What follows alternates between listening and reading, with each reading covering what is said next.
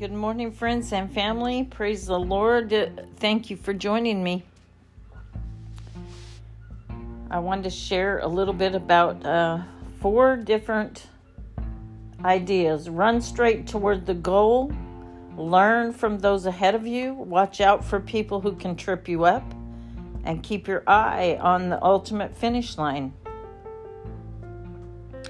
So Paul, he often used an athlete or athletic event to describe the Christian life. And so it is not a 100-yard dash he's talking about here. It's a marathon. He's talking about a marathon. And too many Christians, their life in a flash with great enthusiasm, they start it, but something happens and they disappear into mediocrity or slip back into the world, or they lose purpose, or they lose commitment. They lose passion. And because of that, you know what? They lack any measurable spiritual growth. So it's important to start well in the Christian life, but it's more important to finish well. So that's what I'm going to talk about a little bit. Finishing well is what this passage here is talking about in Philippians chapter 3. So, finishing well is what the passage is about. And this is what all of us, our intention is to do. We don't plan on burning out. We don't plan on losing passion. We don't plan on losing purpose or commitment, right? But you know what? We go through things and things happen and we do lose sometimes. So we've got to stay in the race and we have to pursue the goal of the race. Paul gives us essential standards of running, of living, quote, running well and finishing well. So we're in Philippians chapter 3, verses 12 and 14. And in these verses, Paul talks about the disciplines that are needed to run the race of spiritual growth. And these 4 disciplines should be a part of our daily lives. We need to be honest about where we are in the race. In the first part of verse 12, Paul makes a honest statement about himself and says, not that I have already obtained it, but have already become perfect. So the word obtain means to lay hold of, and the word perfect means to reach the goal. So in other words, he's saying, I've not arrived. I'm still a work in progress. God is still at work pruning and shaping my life, and there are still areas in me that are still so unlike Christ. I want to keep growing in my spiritual life. You know, sometimes you might feel like you're the only one struggling in the Christian life, and you come to church and you see others smiling and thinking that they have it all together, but you know, you ask, why can't I be like that? But the truth is that all of us are a work in progress. No one ever reaches the place that they can think that they have arrived, that they can stop running the race. Being honest about where you are is essential in spiritual growth. So we need to align ourselves with Jesus. With Jesus' goal for life, actually. In the second part of verse 12, Paul says, but I press on so I may lay hold of that for which also I was laid hold of by Jesus Christ. So 2 times in the passage, Paul used press on. It means to move rapidly and decisively towards an object, to turn or to pursue.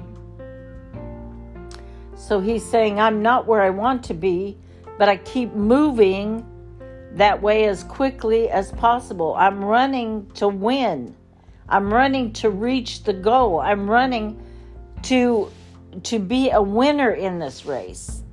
And what's the goal? The goal is to lay hold of that which I also lay hold of by Jesus Christ.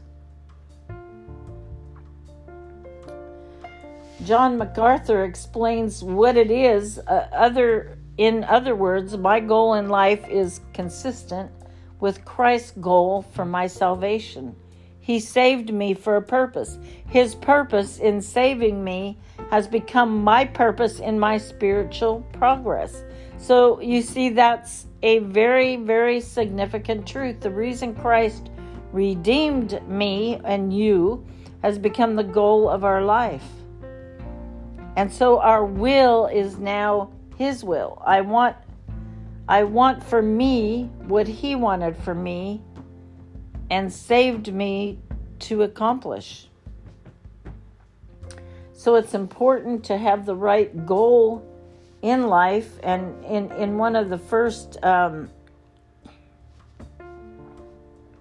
minute here. We can't waste our life chasing wrong goals, whether it's money or comfort or pleasure. We got to be chasing the right goals. We have to understand that God's purpose for our life is to make us more like Christ and for your life to count for His glory. So the goal is to grow in knowing Jesus and doing His will. You can't run forward looking back.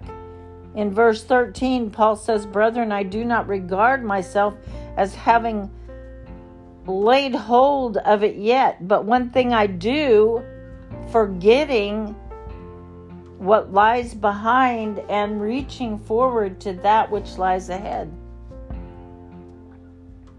So there are two more important principles in the verse. And the first is about the past. There are some things that we can do with the past. You can be thankful for the past and how God worked in your life in the past. You can learn from the past. You can both past failures and successes. You can learn from both those. But there's one thing that you can't do with the past. You can't live in the past. In your if your talk about the Lord is in past tense, it's a sign that you're not experiencing healthy spiritual growth. And then a second principle is about the future, reaching forward. Reaching forward, it means to exert yourself. It means to stretch. It means to strain toward the goal. So it's the picture of a runner leaning forward to cross the finish line. So Paul is saying that run with a focus on pursuing, going forward and growing in the Lord every day. Paul gave the same testimony in 1 Corinthians 9:24 through 27. Do you not know that those who run in a race all run, but only one receives the prize? So run in such a way that you may win. Everyone who competes in the game exercises self-control in all things. Amen?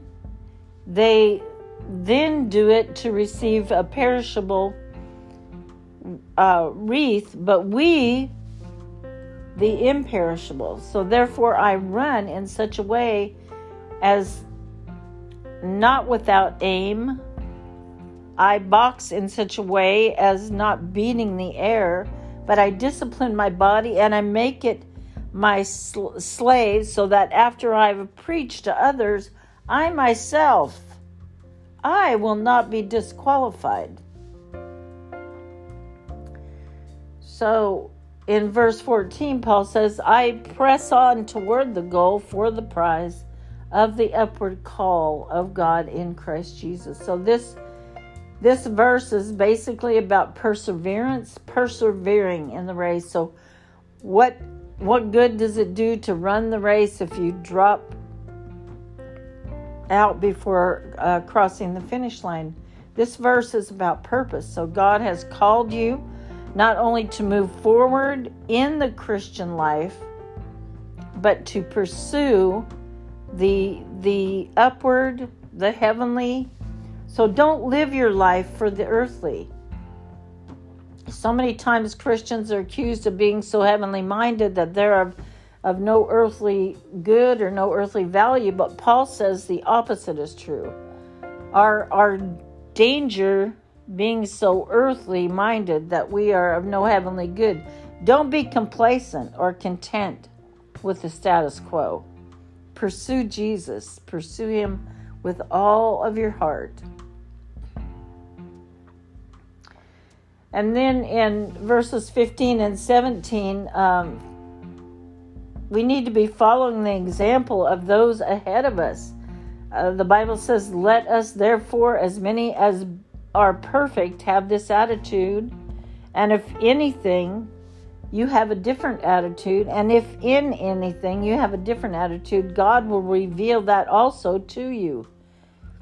Wow, that is powerful. And I'm grateful for that scripture. However, let us keep living by that same standard to which we have attained. Brethren, join in following my example and observe those who walk according to the pattern you have in us. Then in verse 15, Paul encourages everyone that is perfect or mature to think the same way about the race of continual spiritual growth, and to those who have been spinning their wheels spiritually to listen to what God is showing them about getting into the race. Then verse 16 is saying, you know what, if you are maturing, it will show in your life.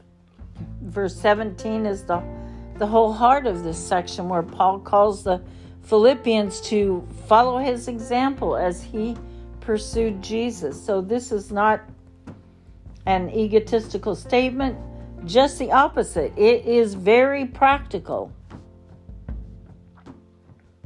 Practical advice. So there are many twists and turns, and it's easy to stumble. It's easy to lose heart. It's easy to veer off and make a wrong turn somewhere in the road. We need models. We need mentors who are further along in the spiritual journey, who can help keep us pointed in the right direction and encourage us to keep running the race.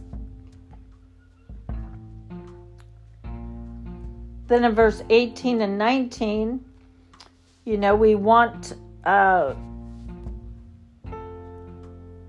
have to watch out for certain people, because the Bible says, for many walk, of whom I often told you, and now tell you even weeping, that they are enemies of the cross of Christ, whose end is destruction, whose God is their appetite, and their glory is their shame, who set their minds on earthly things. Now, those are the people, we don't want to follow. Watch out for these people, because they will trip you up.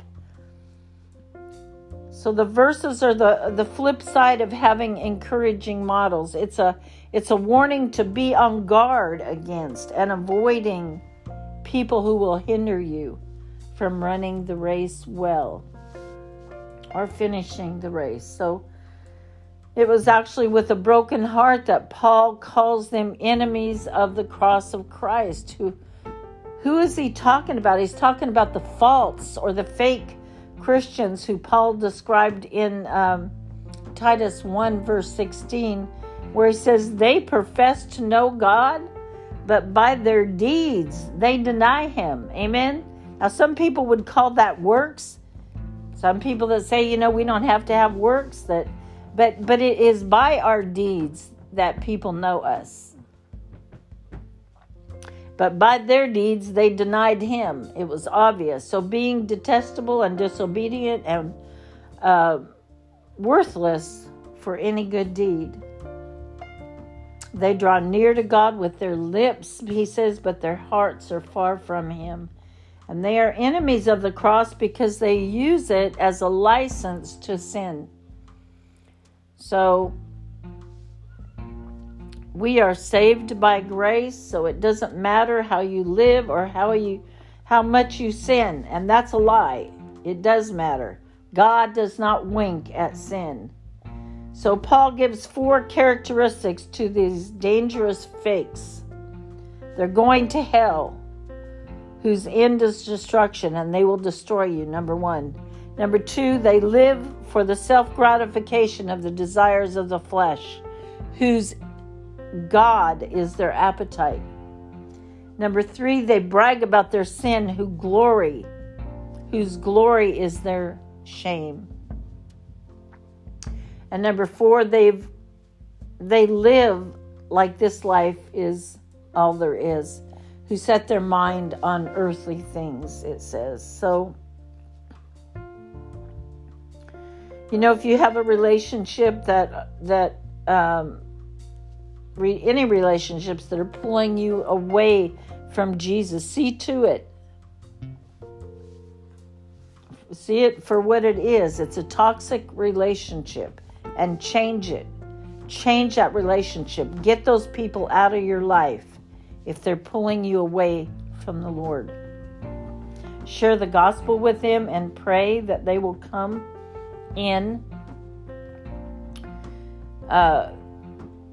to a true sin-forgiving, life-transforming faith in Jesus. Amen?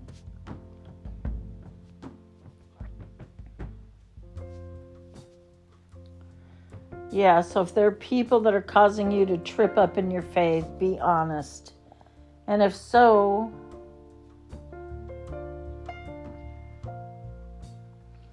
then in verses 20 and 21, we need to keep our eyes on the ultimate finish line.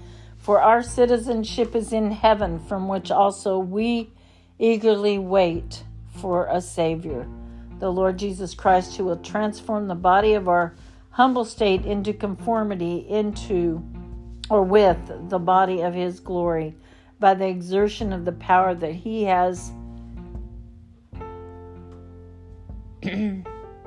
even subject all those things to himself. What is wrong here? Conformity with the body of his glory by the exertion of the power that he has even to subject all things to himself. Subject. I'm not saying that right. That's why it didn't sound right. So Paul did not say that our citizenship will in heaven one day in the future. We are citizens of heaven right now, not one day in the future. Home is where the heart is. So we live on earth, but our hearts, amen, our hearts are in heaven. And this earth is not our home. Peter said we are aliens. We are strangers. He said that in 1 Peter 2:11. We are sojourners here.